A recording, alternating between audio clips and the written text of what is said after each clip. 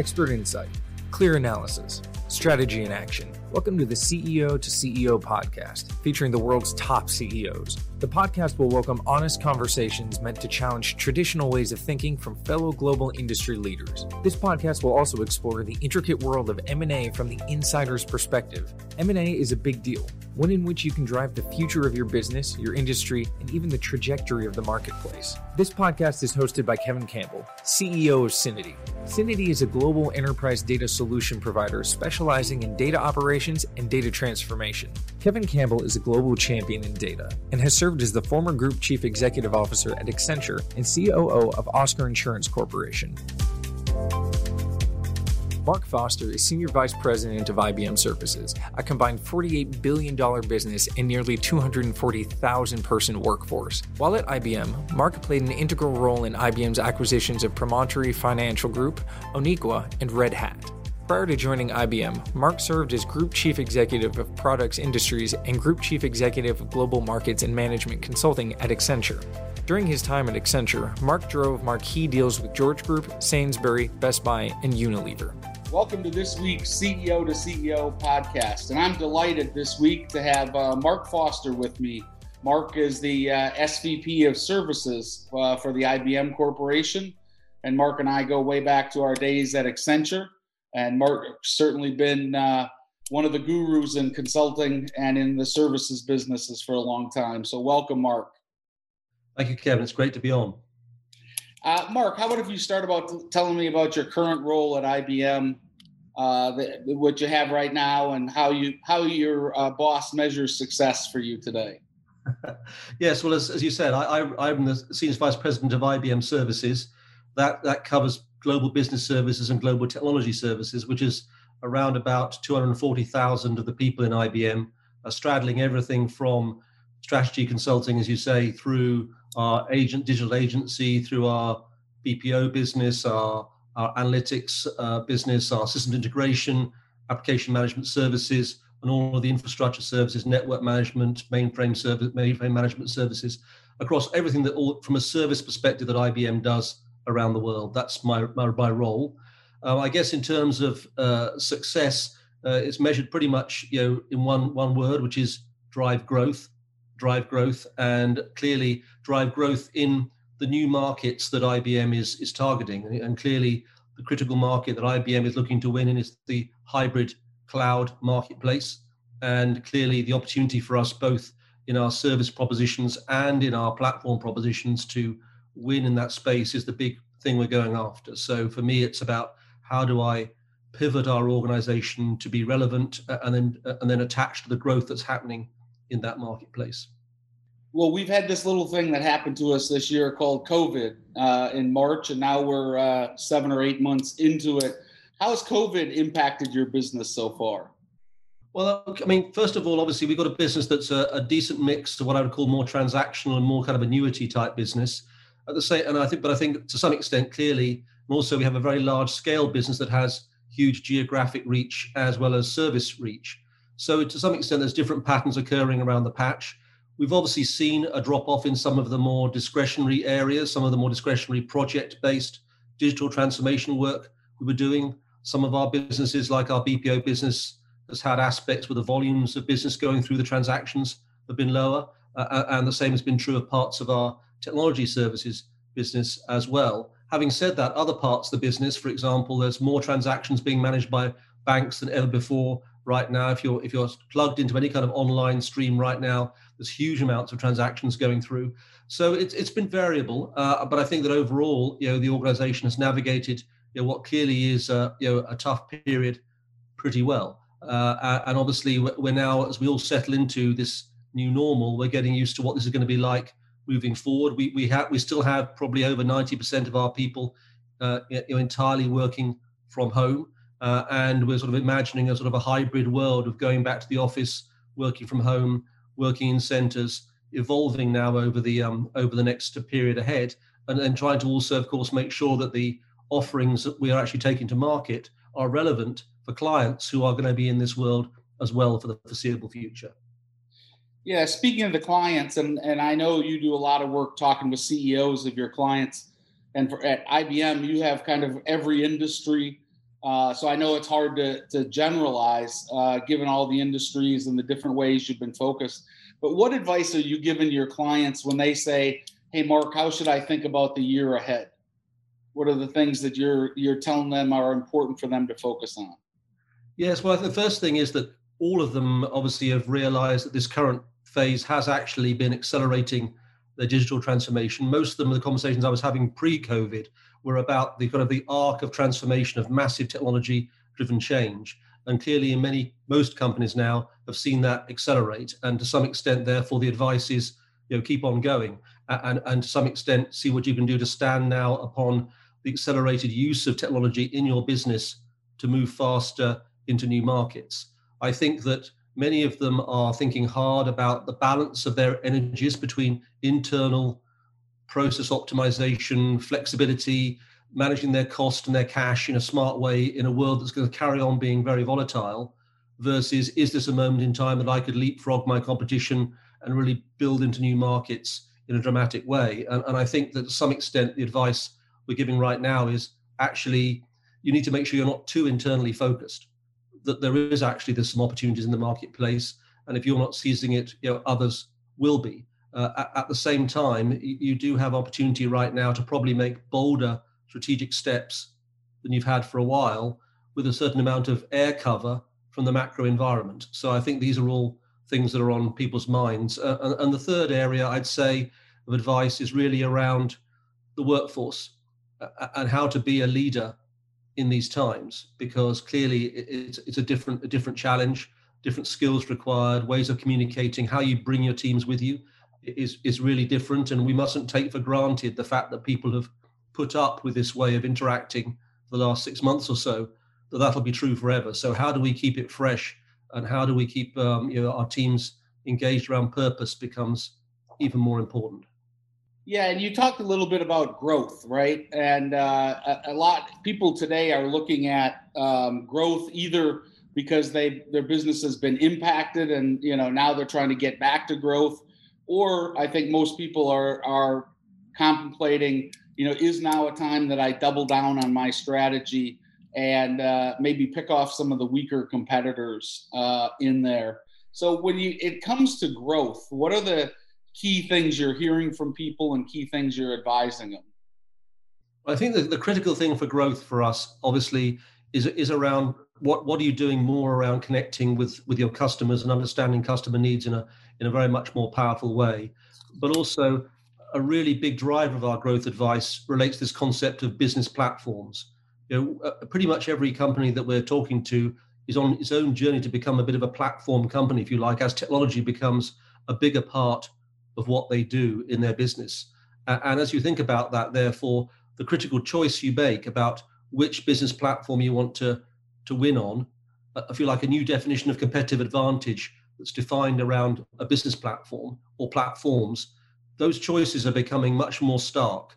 And frankly, the cost of investing to win in those platforms is rising. So in terms of organizations being really clear where their North Star is, becomes really clear, really important. But also this idea of platforms that straddle historic boundaries. So looking at your competitive advantage in a new ecosystem lens, thinking about how you connect with other companies that have related interests that you could start to work together on creating a different ecosystem of value to go after new customer opportunities, whether you're a bank that gets into retail, whether you're a retailer that gets into insurance, whether you're an automotive company that gets into insurance, et cetera, et cetera. There are so many opportunities now to create business platforms for growth that are straddling former boundaries. I think that's something that we're going to see a lot more of. Interesting. I think there's a lot of interesting possibilities, right, out there of what people can do and what people. I hear people talking about really interesting things and things that we would have thought a couple, months or years ago were wild are now interesting possibilities, which I think is great. It's a little scary for people, right? But it's also a huge opportunity for people. When it comes to a big part of that, at least in the CEOs that I talk to, and I'm sure similar to you too, is then they look at M&A, right? Because there's ways to get there kind of, organically, and then ways to get there through M&A.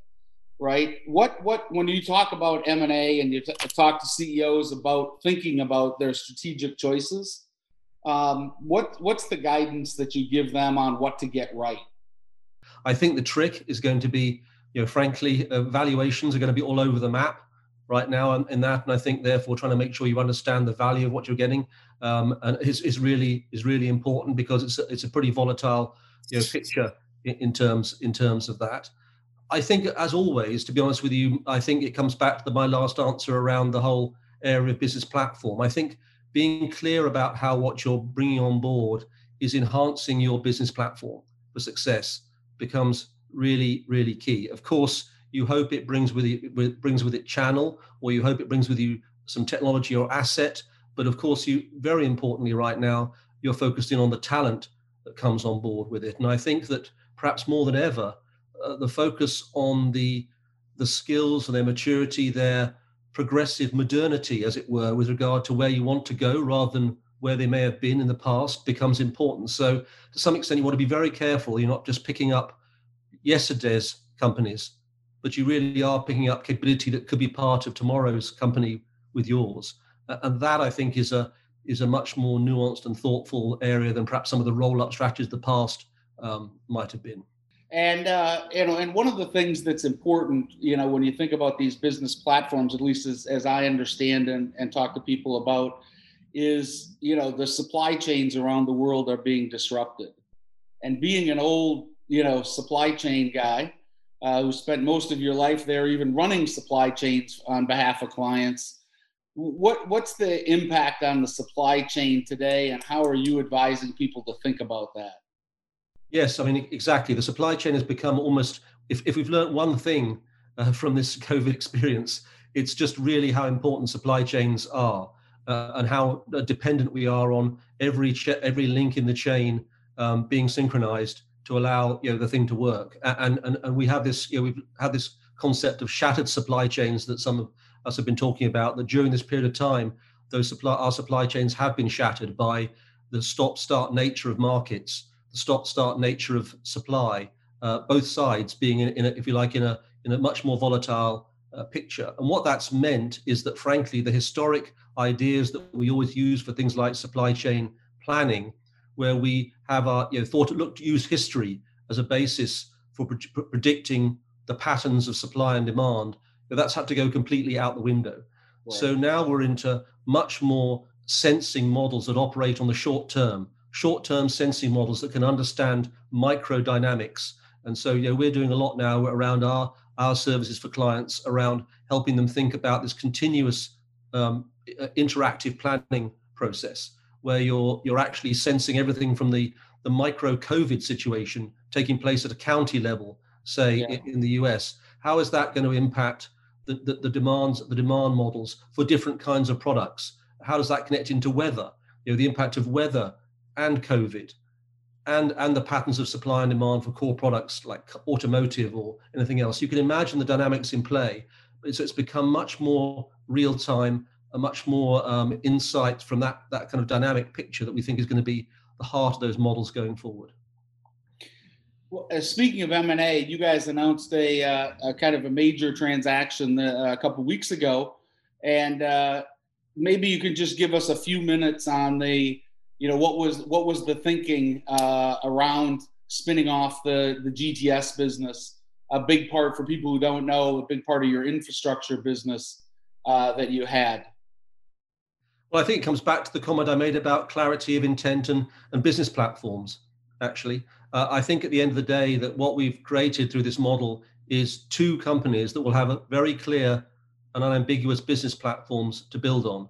The infrastructure services business will be able to go after the modernizing world of more cloud-centric infrastructure with its own cost structure, freed up from the scale of the IBM organization, to be able to compete more effectively and to modernize the way that it goes to market in what's a very fast-moving marketplace, and to become it already is the largest player of its type in the world. So the opportunity is to now leverage that scale, but do so with more nimbleness of being part of its own entity, while the remainder of IBM can really double down on this hybrid cloud opportunity. to go after the hybrid cloud platform with all it means for application modernization at scale, process transformation at scale, and the implementation of Red Hat OpenShift as a default architecture for change across many clouds, many private clouds, and the mainframe moving forward. Yeah, I think you guys get an A+ for demonstrating your advice on strategy with your own execution, right? In there, and so I think a lot of us are excited to see how that plays out, but it makes a ton of sense. You've done a whole bunch of acquisitions in the past, for your business, whether we go way back to the George Group or you talk about the Promontory Financial Group that you guys bought. What have you learned after watching these yourself and watching lots of clients? What's the key to success? Yeah, well, I mean, a certain amount of this actually is very contextual, of course, about the individual situation and the nature of the acquisition. A couple of things I think do stand out to me, again, are one, I think you do have to be very careful with an acquisition about how you keep it standalone enough to actually manage its way into the business carefully, because too often I think we try and rush integration. And actually, my experience of that is the faster you rush integration, the more you lose the value of the thing that you acquire if you're not careful. So I think the care of that point of how long you keep something separate as it comes into the business is important, particularly not just because you need to be able to often manage a management team structure around the deal that was done, but actually just to understand how best to take advantage of the synergy opportunity as well with care. I think having said that, it's then about how you then do go about a careful integration process. And particularly there, I've learned the trick is to try as much as possible to start to meld leadership talent between the acquired organization and your own organization. And the more that you can do that, you ease the way into the eventual cultural mix being stronger. And as I say, you also start to get some accelerated synergy value from that. And I think the other thing is just to continuously be very mindful of the fact that simply because something comes onto an organization, it doesn't immediately adopt the culture. You've got to really, really be very thoughtful about how you manage it, and that you respect the way that the previous organization succeeded as well. You can imagine with the Red Hat acquisition that IBM did a year or so back, one of the biggest acquisition in the history of IBM. Very strong cultures on both sides. But I think so far, again, we've done a very nice job, I think, of obviously managing both the necessary separation that came from an open player like Red Hat, but actually the reality of how to manage that from a interaction of talent and knowledge in a very, very effective way. By all accounts, you guys have gotten huge positive marks for how you've managed that integration. I know there were more than a few skeptics at the beginning that you would get the IBM and all the history there with the hip up and coming Red Hat and be able to get the best of both. But it seems that that's gone pretty well. And so I think that's really a challenge, because too often, as you say, people buy somebody because they're different, and then they try to turn them into themselves, right? And then it doesn't work when we get there. Let's switch to one of my favorite topics, which is data. I know at IBM, data is important to you guys, and you guys, whether it's through Watson and some of the stuff you have with that, or it's your longer term view of the connected enterprise, data is important. So how do you think about data and its role in the corporation? I think the fuel and the direction of many of those strategies is going to be the data that the organization has. The fact that 80% of data remains inside the firewalls of organizations, and it's the ability to put that proprietary data to work alongside other data sources. It's the ability to take what you have with external data, meld it, and have that be the basis of the next generation of competitive advantage is huge. We see that fundamentally, every single workflow in the company, whether it's your customer services workflow, your supply chain we touched on a moment ago, that will be fueled by and improved by the better use of data. AI, yes. Automation, yes. Blockchain, yes. IoT, edge, etc. You can imagine how all of these are actually all transforming the way that a workflow operates, but they're all fundamentally data driven. And I think that what we're trying to sort of help our clients do is, first of all, recognize how do you swim through this vast a mass of data that your company is now swimming in, and how do you actually pick and curate the data that's important to support these transformed workflows you need to go after, and in a way be more targeted around the data I wish to curate, but at the same time take advantage of the tools that allow me to put more heterogeneous data side by side to create new, fresh insights. That's good advice. We're getting to the end of our time here, and I always like to wrap up with talking about, because all of us have careers and we give advice and we get advice. What's the best career advice that you've ever gotten? I think one of the best career advice I got at various times in my career when we were at our previous place was don't leave. And I do think there's but seriously behind that, I think that the issue of the grass is greener point, I think, is actually a really good bit of advice, and to really understand rash moments in time when things aren't going so well, and every career and every role you have has ups and downs and good and bad days, is to actually reflect before being thoughtful. Having said that, I think I also have the other side of it. The corollary for me always was, always test whether you're enjoying what you're doing or not. At the end of the day, and do it over a decent arc, test that. And if you're not, then you should go and do something else. We're all working to live, not living to work. And that to me, I think, is pretty important advice. That's well said, Mark. Mark Foster, Senior Vice President of Services at the IBM Corporation. Mark, thanks for taking time with us today. And everybody, please tune in next week to next week's episode of CEO to CEO podcast. Thanks. Thank you. Bye. Thank you for joining the CEO to CEO podcast. Join us next time as we uncover data strategies to support mergers, acquisitions, and divestitures with the world's top CEOs.